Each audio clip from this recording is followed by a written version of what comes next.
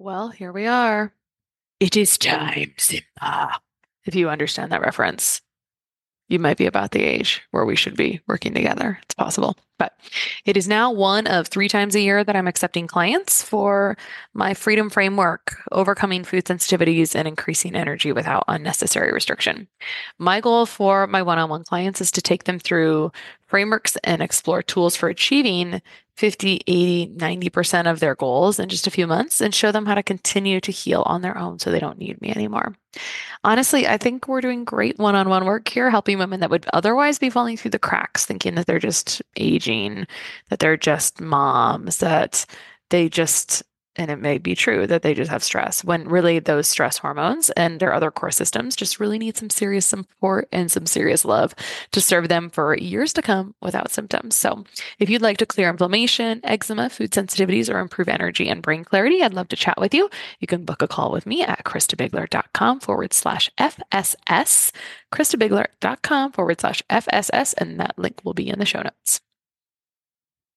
The cool thing is over time, as you incorporate these in your own life, and this is what you buy, that's just what's available. And guess what? A kid will eat when they're hungry, whether they think they like the food or not. They're going to eat it.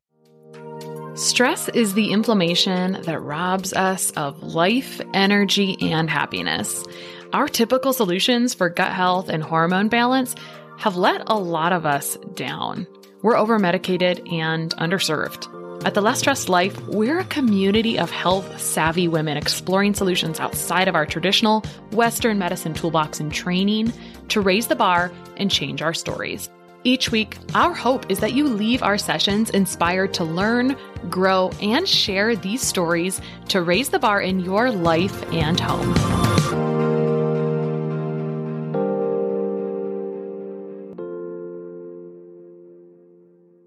All right, today on The Less Stressed Life, I have Dr. Thomas Hemingway, who is a holistic and integrative medical doctor that lives and shares his philosophy of prevention over prescription. He's passionate about natural health and healing through simple yet powerful daily practices, which can be life-changing and life-saving. He's the host of the Unshakable Health podcast, and his upcoming book, and actually it might be out, I'll ask him here in a moment, it may have already come out, Preventable, 5 Powerful Practices to Avoid Disease and Build Unshakable Health, describes the foundational principles of creating lifelong solid health. He is also a husband and proud father of 6 to wonderful humans with whom he enjoys spending time in the outdoors, surfing, snowboarding, skiing, hiking, biking, skateboarding, mountaineering, and playing tennis.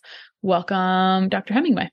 Oh my gosh, Krista, thank you so much for having me on the show. It's a pleasure to be here. I'm pumped. Yeah. So you're like Aloha Surf Doc. And I have to ask were you always from Hawaii, or is that part of the origin story? Because, I always want to know when people leave their traditional MD for something a little different, what the catalyst was and why that happened, right? It's usually because of some experience or just something, right? I love hearing people's stories about that. And I'm just really curious if Hawaii has always been home or if you've moved there, because it's an interesting... feels like always, because I've spent over 30 years of my life there, and that's more than half of my life. So it might as well be where I'm from and whatnot. But actually, as a kid, I grew up in the Monterey Bay in California, and I grew up surfing, and it was really cold there. I had to put on a 4 mil wetsuit, booties, hood, gloves, and all that. And so my grandparents used to live in Hawaii when I was a teenager. And so my goal was to go live with them once I was out of the house and I could, be on my own. I would go live with them in Hawaii. And so that's what I did. I left California after I graduated from high school, went actually to college in Hawaii. My grandparents were there at the time and didn't think I would end up staying there. But for the better part of the next 30 years, been in Hawaii. I left a few times. I did my medical training in California at both UC San Diego and UCLA. And so spent, 8 years off the rock, but then went back to Hawaii to practice, been there for 20 years afterwards. So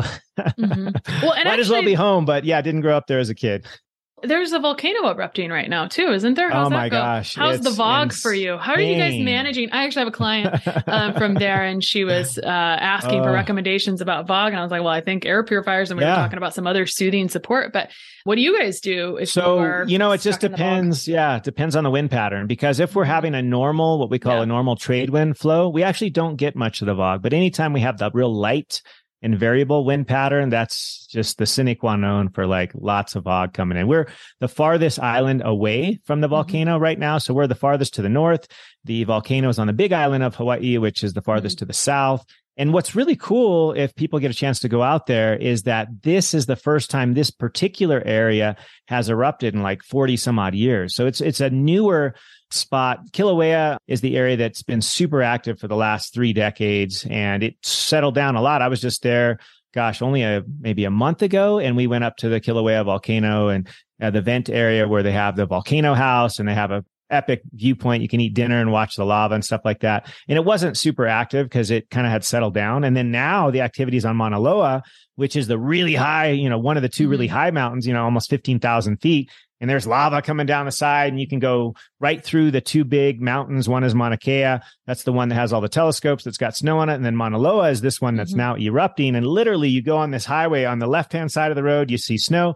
On the right-hand side of the road, you see lava. Like, it's pretty nuts. If people get a chance, I mean, this is like once in a lifetime kind of stuff. And, we love tourists on the islands because that's how, that's the major economy for us, So come out and visit, come check it out. The big island of Hawaii is the one that's erupting right now, and it's pretty nuts right now.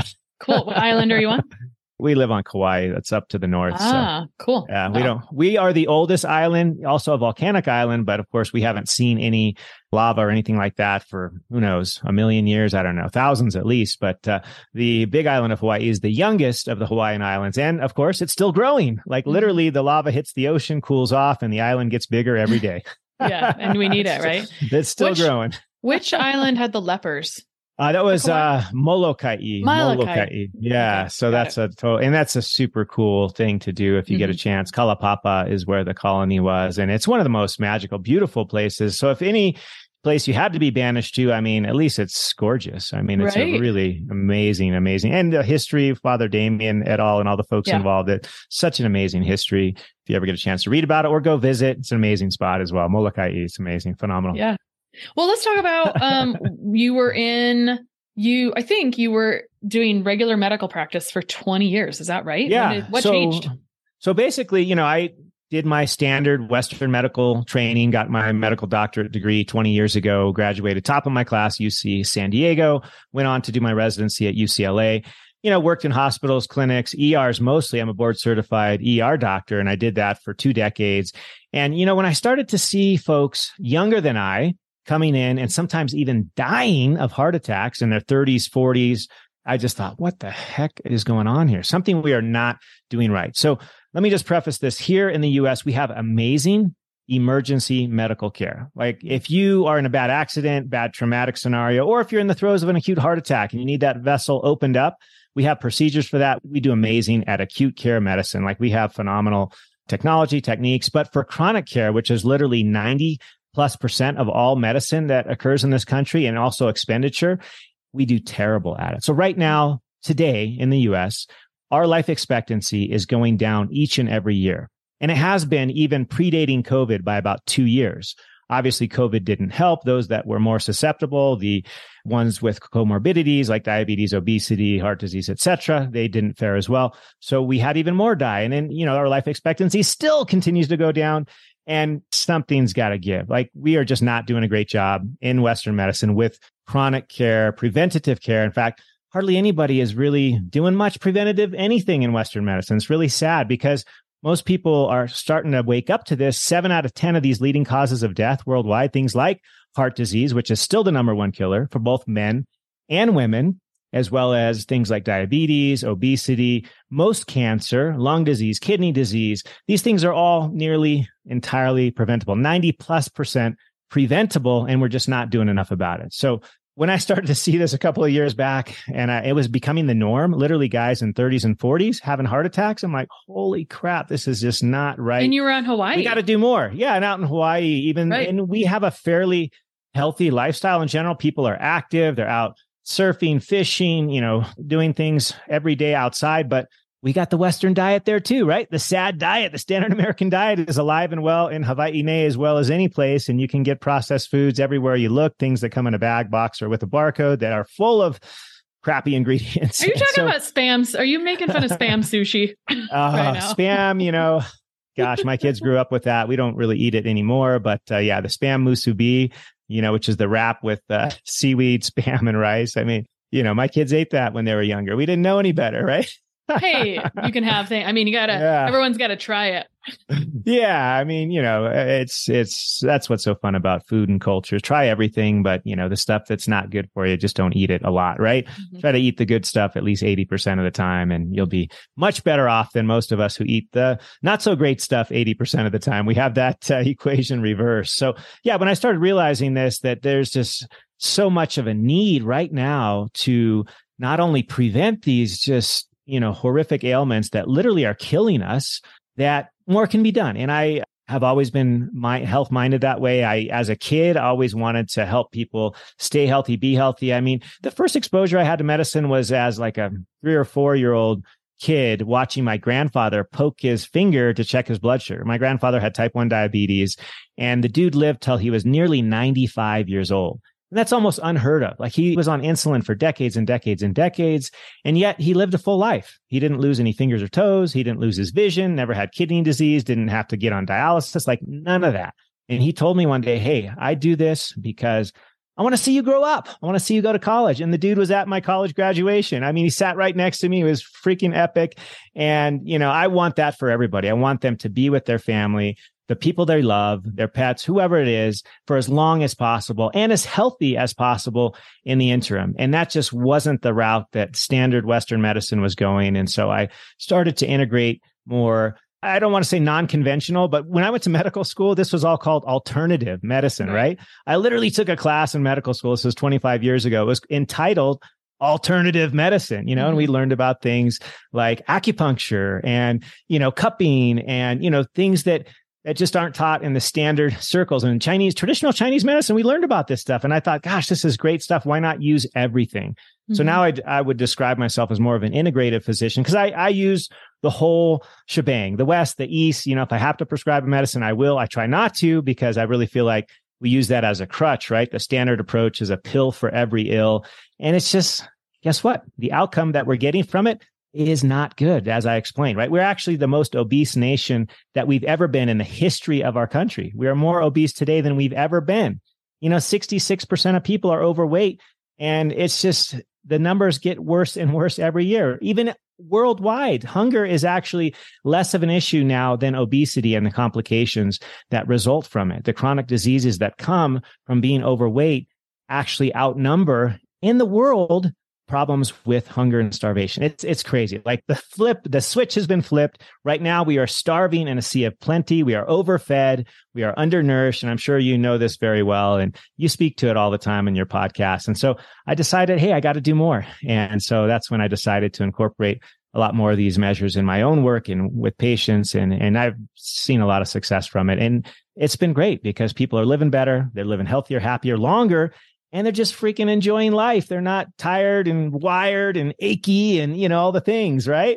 Mm-hmm. Well, this brings up a question or a conversation that I didn't realize we'd have, but is so timely. We're in a time, you had this revelation a few years earlier than this COVID era, but this COVID era has really exposed some wounds in healthcare, and people are really interested in doing something different, but they don't know how to jump out or how to start. And I think success leaves clues, right? Like, everyone can start a different way. There's more than one path to do things. But how did you jump from conventional to integrative in healthcare? Because people get a little overwhelmed. They're like, I have nurses ask me, how can I do continuing ed and integrative stuff? Or how do I do this? So tell me about some of the trainings you did. Were you already in private practice? Were you working? What were you doing before, and how did you make a shift? Yeah. So primarily before, I was in hospitals and clinics and the ER. That was where I spent the majority of the first 2 decades of my physician experience. And then when I decided to go more integrative, I opened up my own practice, mostly virtual, actually, just because in Hawaii, it's just, we have a lot of doctors for our small population, honestly. Mm-hmm. And I just love to travel anyway. And so I opened up as a virtual work, and it's been great. I do my consults online primarily. I do some work in person, believe it or not, in Florida. I have a clinic that I work at in Florida. That's an integrative clinic. And I still work in the ER as well, but I just do per diem shifts now, which keeps me relevant. It keeps me doing what I love to help people in the acute throes of injury or illness. If you fall down and dislocate your shoulder, I love to put that back in for you. It's just, everybody's happy afterwards. But what I really like to do is get people healthy so they don't have to face the issue of a heart attack in their 30s or 40s or 50s, or hopefully never have a heart attack. And so I converted into, more of this integrative approach, and with, kind of hybrid, where I still also do some hospital work, but that's less and less. And I focus mostly on the integrative approach. And so I did training with the Institute for Functional Medicine, or IFM. And that's been really great because it's in alignment with kind of what I believe anyway, and sort of the prevention over prescription. And then, I've just continued to work with people wherever they are. And like you said, the way that you do it is just one day at a time, the thing that people share, how do you eat an elephant? Well, we're not eating them, but if we did, it'd be one bite at a time, right? I mean, it's just one day at a time, one step at a time, one course at a time, whatever that looks like for you. There's no rush. I mean, continue doing what you're doing. If you want to, branch out and include more of an integrative approach, there's plenty of time for that. I'm turning 50 and I'm just kind of newer to this road, but I feel like I got another 50 years in me. So I'm good. Yeah, cool. And I usually recommend IFM stuff as well. It's like, I know it's going to be good. Yeah, it's solid. It's solid. You can go to in-person trainings. You can do some online. You're going to spend some money, but it's good stuff. So it's worth it. Yeah, for sure. Okay. So let's get into, there's currently is the book out, but you talk about these 5 principles. So I want to talk about these 5 principles, but tell me if the book is out, and then let's talk about these 5 principles for like optimal health. Comes out in January 2023. Yeah, I figured that would be a great release date for, people that really want to change their lives for the better and apply these 5 principles that you're alluding to, that I speak about in depth in the book. But yeah, the book will be out January 2023. Preventable. Cool. Yeah. Cool. Awesome. All right. So I know you've got these 5 principles. You use a mnemonic device, and these principles are for avoiding, like you said, all of these common diseases that we could 90% prevent if we had the right thing. So this is a way to kind of encapsulate and to figure out, like, people will say frequently, I can't tell you how often I hear the word overwhelm. It's the most common complaint from people. It's like, I'm overwhelmed because it feels like I could do all these things. And I look at that, you can flip that and say, like, there's an opportunity to do lots of things, but these principles can give you something to maybe hinge on to. So walk us through those. Yeah. So like you mentioned, anybody I think who's done any kind of professional school loves mnemonics. These are just memory devices to help us kind of keep things straight in our minds. But basically, the mnemonic for these 5 steps is FMSGs, right? We all hate MSG anyway. FMSGs with an S on the end. So the first one is food. So food is either the best possible medicine or it's a slow poison. And we can decide this multiple times each and every day. And in the book, gosh, I think I devote 5 or 6 chapters to food and diet and things. And what's cool about it is it actually is super, super simple.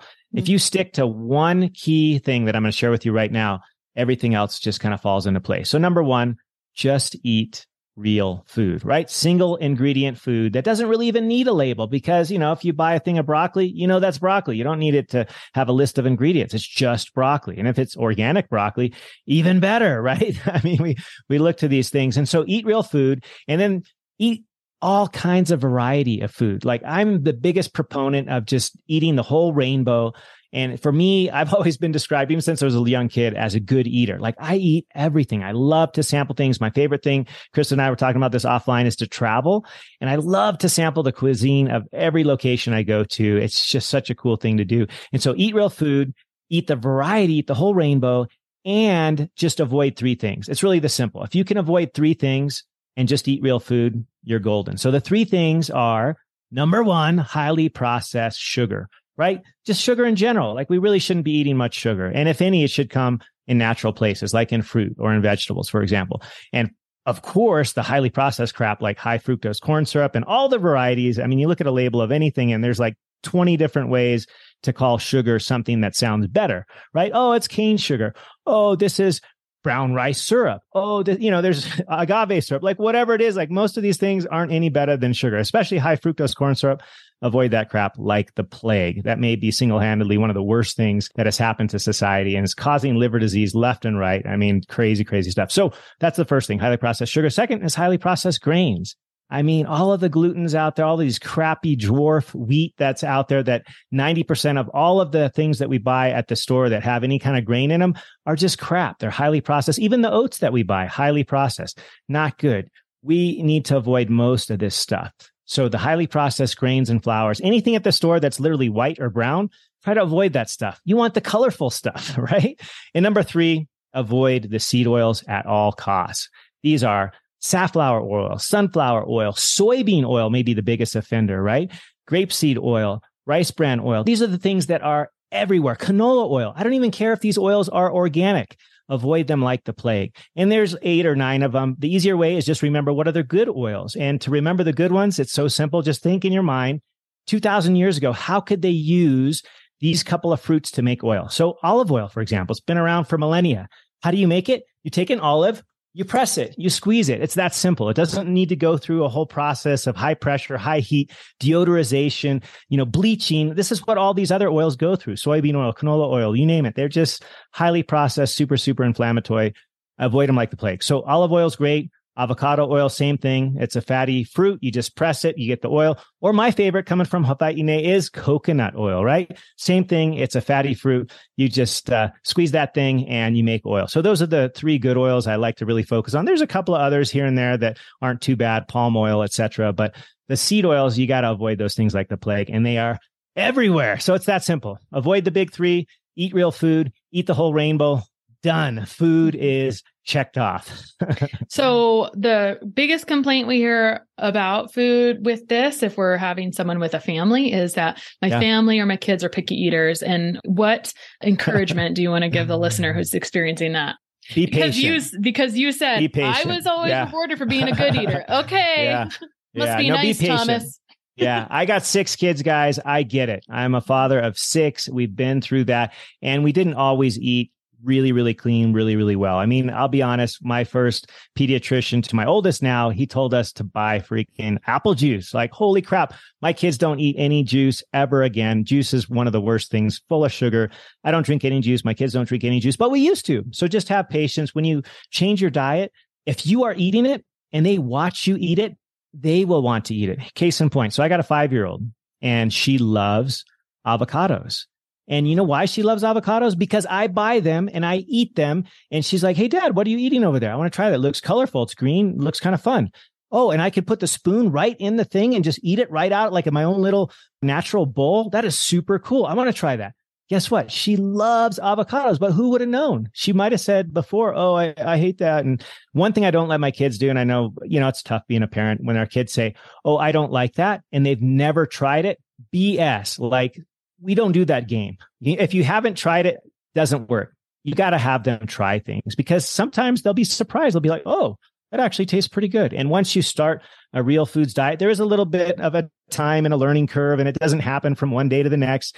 But the cool thing is over time, as you incorporate these in your own life, and this is what you buy, that's just what's available. And guess what? A kid will eat when they're hungry, whether they think they like the food or not. They're going to eat it. But if you keep buying the quote unquote, highly processed grains, flours, and sugars, like in the processed breads and the rolls and the crackers and the cold cereal and all these kinds of things that I also used to buy, they're going to eat that. But if you don't have that in the house, guess what? They're going to eat what's in the house. And this doesn't have to be a one day to the next transition, but it'll happen. Trust me, we went through it. And I'm so grateful that we're on the other side of that right now. And it can be done. Even with young kids that say that I won't do that, I don't like that, or that are picky eaters, as Krista described. I get it. You talk about before and now, and was there a shift that you went on your own health journey a little bit somewhere in between this that allowed you? Because I think experience is our biggest educator often. And so you have to be applying. There's no way you can recommend things if you're not applying them yourself. It just doesn't really work. And that's how you get that personal experience is very valuable in trying to help someone else through something. So about a decade ago, I was tired of feeling, sick and tired, as we often describe. I was about to turn 40 and I didn't think that I felt as good as I should. I've always been super active. I've never, had like health challenges, so to speak, other than I always liked junk food. I used to eat ice cream every single night, but I was super active. I moved my body 1 to 2 hours every single day. I loved to surf. I loved to bike. I was always so active that I never gained weight, but I started to not feel so good. My joints started to ache a lot. I wasn't sleeping well. I had, some vague, brain fog, if you want to call it that. I just wasn't as sharp and didn't feel as good as I thought that I should for, the amount of activity I was doing and such. So I decided, I'm going to really kind of change it up a bit and I'm going to stop eating certain things, which is basically what I told you, those top 3 things. And so my wife and I actually went on this journey first. And when we saw how much it was benefiting us, we're like, okay, we got to get our kids converted too, right? And it's up to the parents. I mean, if you have kids that live under your same roof and you're the ones buying the food, like it's going to go downstream eventually. Yeah, they might rebel a little bit, which ours did, big surprise. But there's, one step at a time, you don't throw everything out the first night. You just kind of gradually work yourself into it. But for me, as I noticed when I was eating just real food and I dropped all the processed stuff, I stopped eating ice cream every night. I started to incorporate some other healthier habits with my sleep and so on. I was feeling so much better. I literally felt like I was 10 years younger. I'm like, gosh, I want this for my kids too. I want them to feel better. I don't want them to, we had kids that had issues with constipation and one that was always having an upset stomach. And, later we found out, well, dude, we were feeding this kid like dairy 3 times a day. No wonder, or he was having cold cereal twice a day or whatever, just weren't eating the best things. And so as we did it, later they started to do it and it's been so much better. I can't even share how much better it's been. It's been awesome. So let's do what's next in the F. So MSG. yeah, FMSG. So the second, this is super brief, but movement, big surprise, right? We all know that we should incorporate movement, but one of my favorite hacks for this is we're all really busy. We don't have time for gym memberships, many of us. I personally don't have a gym membership, but one of the things I do that I think most of us can do, especially those that are working from home or at an office or at a desk, I have incorporated the use of a standing desk. Right now, as we're talking, I'm standing. I can jump up and down. I can move my body while we're talking during, or usually if I'm working and I'm typing or I'm working on a project, every hour I take 2 to 3 minutes and I just move my body. So if I'm standing at my desk, I might drop down and do, a couple of lunges. I might do a plank or 2 or 3, just simple body weight stuff. You can't see it behind me now, but on this door behind me, I hang a pull-up bar. And I do pull-ups. I don't know why. I've just always loved pull-ups. Like literally when I travel with one of these portable pull-up bars. And so it doesn't take a lot, like simple, easy movements that you can do, whether it be just doing a simple up and down air squat, working your quads a little bit, walking in place like I'm doing while I work at my standing desk. And I don't even have a fancy standing desk. I literally have my computer on top of a Amazon box. Like it can be that easy. It's not hard. So movement is the second one. And you do that in whatever way that you can incorporate it regularly, right? It doesn't have to be any certain thing. People ask me, what's the best kind of movement? Well, honestly, it's the one that you will do each and every day. So whatever that looks like for you, the easiest place to start is typically for people to just start taking a walk every day. And if you can walk after you eat, even better, just take like a 5-10 minute walk after you eat. Your blood sugar won't spike as much. It's really great for digestion. It's really simple and easy, unless, it's sub-zero temperatures. Then you got to bundle up. So it's a little bit more complicated, but a simple walk is really nice, or anything that incorporates some kind of muscle use, whether that be body weight stuff like I described, or buy a couple of dumbbells. I didn't appreciate this. I think I fell into the trap that most sort of fitness people have been taught for decades is that, you got to do your cardio. You got to do your cardio. And I still think cardio is great, but I think we've neglected the resistance training piece. We've neglected actually building our muscle, because did you know if you do cardio every single day, you can actually overdo it and lose muscle mass? Your body will start to conserve its muscle mass and you will lose some, and it'll try to use as little as possible. So cardio is great, but you got to mix it up. You got to do some kind of strength training. So I just do about half and half, about 3 days of each, and I mix it up, and I don't have a specific schedule. I just kind of do what I'm feeling for the day, but you got to do some sort of weight training in there. And there's a great book out there called The Resistance Training Revolution by a buddy of mine, Sal DiStefano. He's a great dude, and he really explains this really well. Actually has a lot of good data. So that's the movement piece. Anything you want to add to that? I think this just reminds me of the time I had a continuous glucose monitor, and I was in Sedona with friends eating like as much as I possibly could, but walking afterwards, I was like, man, my blood sugar is perfect. Which is like the kind of one of the most easy. We don't really use it too much, but it's a pretty simple biomarker that is huge for our health. So, but the main thing would be just like strength is under credited sometimes. Yeah, we're kind of coming into a new era, I think, where we're kind of like, okay, less hit, more weight, but that's kind of the secret, especially with aging also. But you made it digestible, right? Like do something you enjoy. What I really heard from you is I enjoy what I'm doing. Okay, well then find something you enjoy. Totally. I mean, I surf, I ski, I snowboard, I hike, I bike. And actually in my 40s, I'm turning 50 next year, I've really incorporated a lot of walking. I didn't know I loved walking so much. It's so beautiful. I walk out of wherever I am. I don't take my phone with me. and I just go for a walk. That's and key, I get right? some unplugged time. I get some deep breaths in nature. I get my natural sort of cues. I call it my vitamin M, N, and D. I'm moving. So vitamin M, N is vitamin nature. And then D, I'm hopefully getting a little sunlight at the same time. And those are my favorite 3 vitamins. I do that every day, M, N, and D. So the next thing after movement is the first S, which is sleep. And I was the worst at sleep for decades, right? I mean, anybody who goes to medical school or professional school, they just don't prioritize sleep. I mean, they're not taught that typically. I certainly wasn't.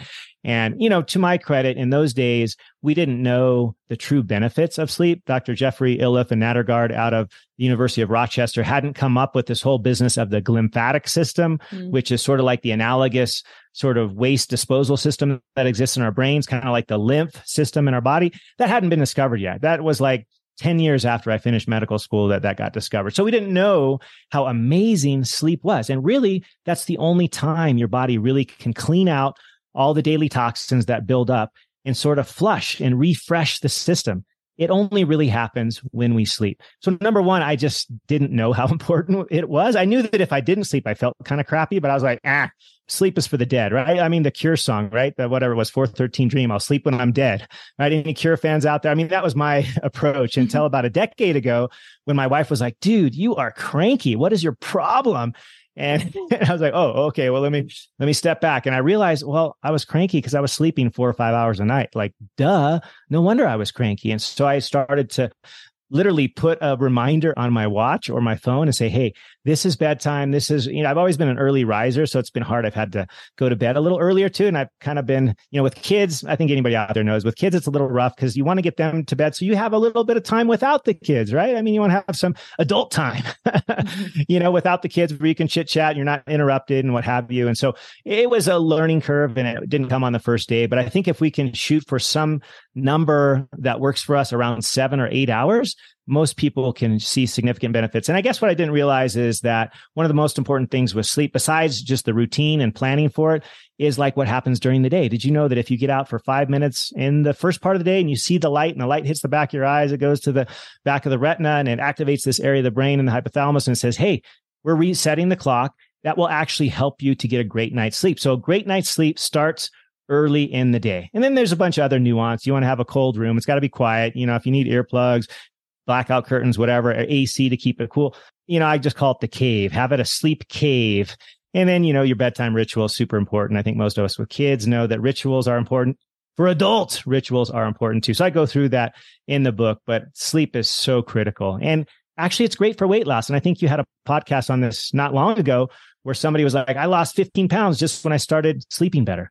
It's true. Your hormones will be way out of whack if you don't sleep well. One of the quickest ways to get them in shape is having a good night's sleep.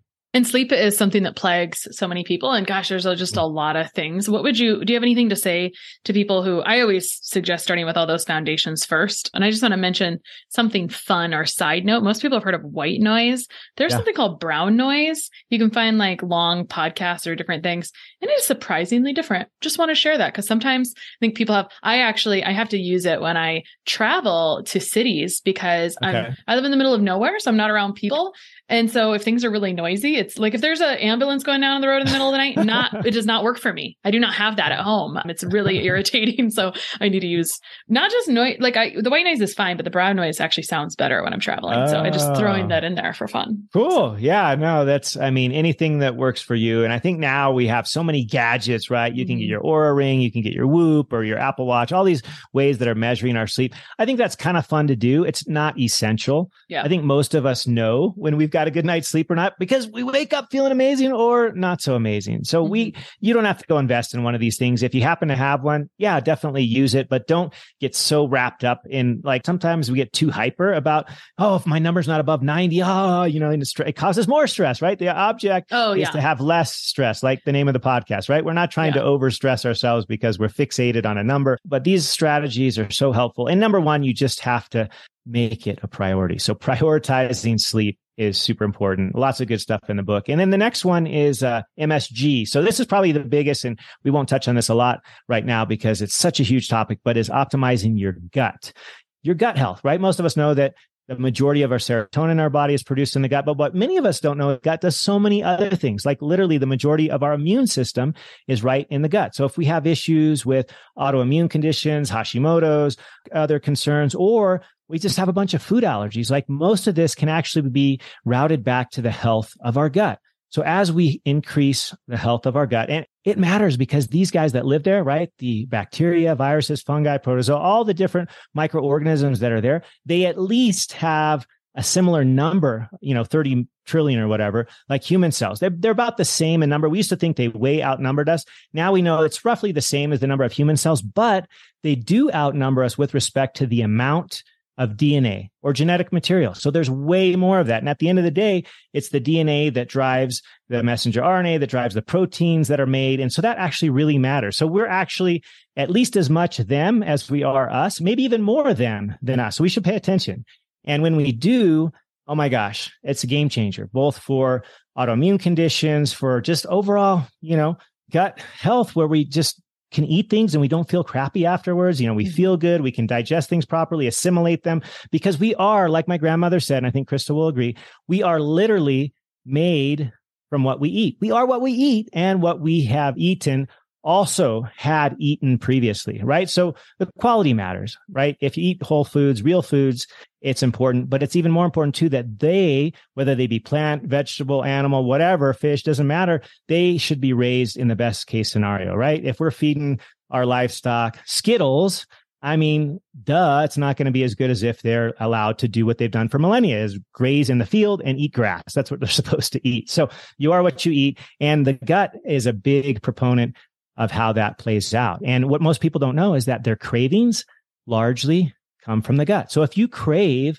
like I did for decades, ice cream, guess what that was a signal of? My gut wasn't healthy because there are bacteria there that want you to eat ice cream or Oreos or crackers and chips, Doritos, whatever. They want you to eat that because that's what causes them to survive. So if you feel like you're being weak and you don't have willpower, BS. There's nothing wrong with you. You are not broken.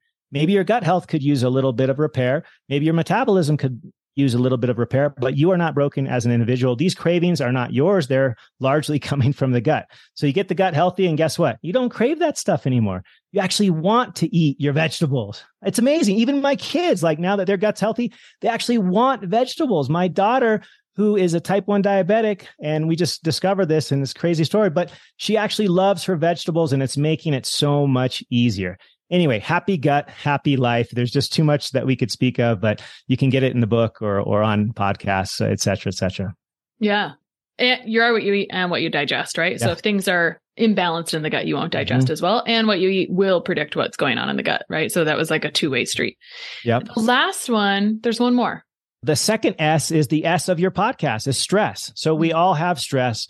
If we can optimize it, we will be golden. So especially these last couple of years of pandemic, I feel like our stress is through the roof. The study that really kind of brought this to light, especially in my mind, was a 2012 study in the Journal of Psychology, and it was 190,000 participants, like a giant study. What was super interesting about this study is not that they classified people as low, medium, or high stress, but it's what came after that. So here's the clincher. So we might guess that people who were in that highest stress level, we might guess that they were the ones that had negative health consequences. That's what one would guess, right? More stress, they would be less healthy because stress is bad, right? Well, usually stress is bad. That's correct. But what was interesting about this study is that when they looked at that group that had the highest level of stress, that there was only a subset of them that actually suffered the negative health consequences and that literally had a higher mortality rate. It was only the subset that believed that the stress was bad for them. Those that had high stress and they didn't believe it was harmful, they didn't believe that it was bad and unhealthy, and maybe they used it as the impetus for change or pivoting, like during the pandemic, or, a challenge. Like, who likes a good challenge, right? Any athlete out there loves a good challenge. You don't want to play an opponent that's way worse than you because it's just no fun, right? You want a challenge. So those that viewed stress as a challenge, though they had the highest level, it was not only not negative, but it was actually the opposite. They actually lived longer and had less health problems despite having more stress. So the biggest difference was right here, what we can control, what's between our ears, so to speak. And this was literally revelational back in 2012. And I think it really applies to today because there's just way too much stress out there. Yes, there's optimization techniques, there's breathing. I mean, I love to talk about breathing techniques and all sorts of, mental things that we can do, whether it be meditative or just simple mindfulness. Or my favorite is just going out and getting some exercise and just really changing our physiology. The quickest way I know to do that is with either breathing or exercise. And sometimes you can do both at the same time, right? You deep breathe usually when you exercise. So optimizing stress is so critical. So that's the final S in the FMSG's mnemonic. We got there. Woo. We sure did. And speaking of stress, how is your daughter with her newly diagnosed type 1 diabetes? Or how are you handling it? Yeah, thankfully, she's doing pretty well. I mean, it was a shocker, right? This is one of those things that can't really be predicted. My grandfather did have it, so there is some kind of a genetic propensity. But surprisingly, she's doing quite well. Her insulin requirements are getting less and less. But a lot of it is because the cool thing is we already were pretty, good with her diet. And so it wasn't too hard to even tweak it a little bit more. We do a fairly low carb diet for her. The carbs usually just come in some version of vegetables or fruit. We do almost no processed foods at all. And when we do gluten-free and good ingredients and that kind of stuff. But it's actually helped a lot. Like she's been quite good. And actually it's been kind of fun because we're allowing her to sample foods that she's never really eaten before that are lower carb and that are natural foods. And she's liked them. It's been really cool. Like it's been tough. And I'll be honest, she doesn't have a CGM yet. She doesn't have a pump. Like this is pretty early on. She's just a few weeks in. So we have to poke her 6 to 8 times a day. She gets her insulin. She gets her blood sugar checked anytime she wants to eat. So it's tough that way. I think it may be a little easier once we get plugged into the whole CGM and insulin pump thing. But, it's going surprisingly well. And I think the reason for that is that she was already used to basically a whole foods diet. So we haven't had to change a lot. We've definitely tweaked it some, and there's definitely less of the, sweets. I mean, we didn't do a lot of sweets before, but we're definitely even more mindful of that now. But it's going okay. I mean, surprisingly, knock on wood, she's actually tolerating it pretty well. And she's really turned the corner. Yeah, she's 7. She's 7. And wow. Yeah. So she's getting it now. I mean, at first it was super rough because, she'd ask me, am I going to, still have this next year on my birthday? And I was like, oh my gosh, those are the conversations that are hard, but, yeah, I think she was blessed to, have us and just be in a place where we already were pretty naturally minded, eating whole foods and whatnot. So it's actually been okay. I wouldn't wish it on anybody, but I mean, you just got to roll with it, right? You just got to roll with the punches and keep on going forward. Yeah, right. So much to say there. Thomas, where can people find you online? Yeah. So easiest place, I'm fairly active on Instagram. It's just Dr. Thomas Hemingway these days, Dr. Thomas Hemingway. My website is thomashemingway.com. And I spell it just like Ernest did with one M. So ThomasHemingway.com. My podcast is the Unshakable Health Podcast. And if you want to check out the book, it's thepreventablebook.com. So thanks so much for having me, Krista. It's been quite a pleasure. I've really appreciated this. Thanks so much for coming on. Sharing and reviewing this podcast is the best way to help us succeed with our mission to help integrate the best of East and West and empower you to raise the bar on your health story. Just go to reviewthispodcast.com/less stressed life. That's reviewthispodcast.com/less stressed life. And you'll be taken directly to a page where you can insert your review and hit post.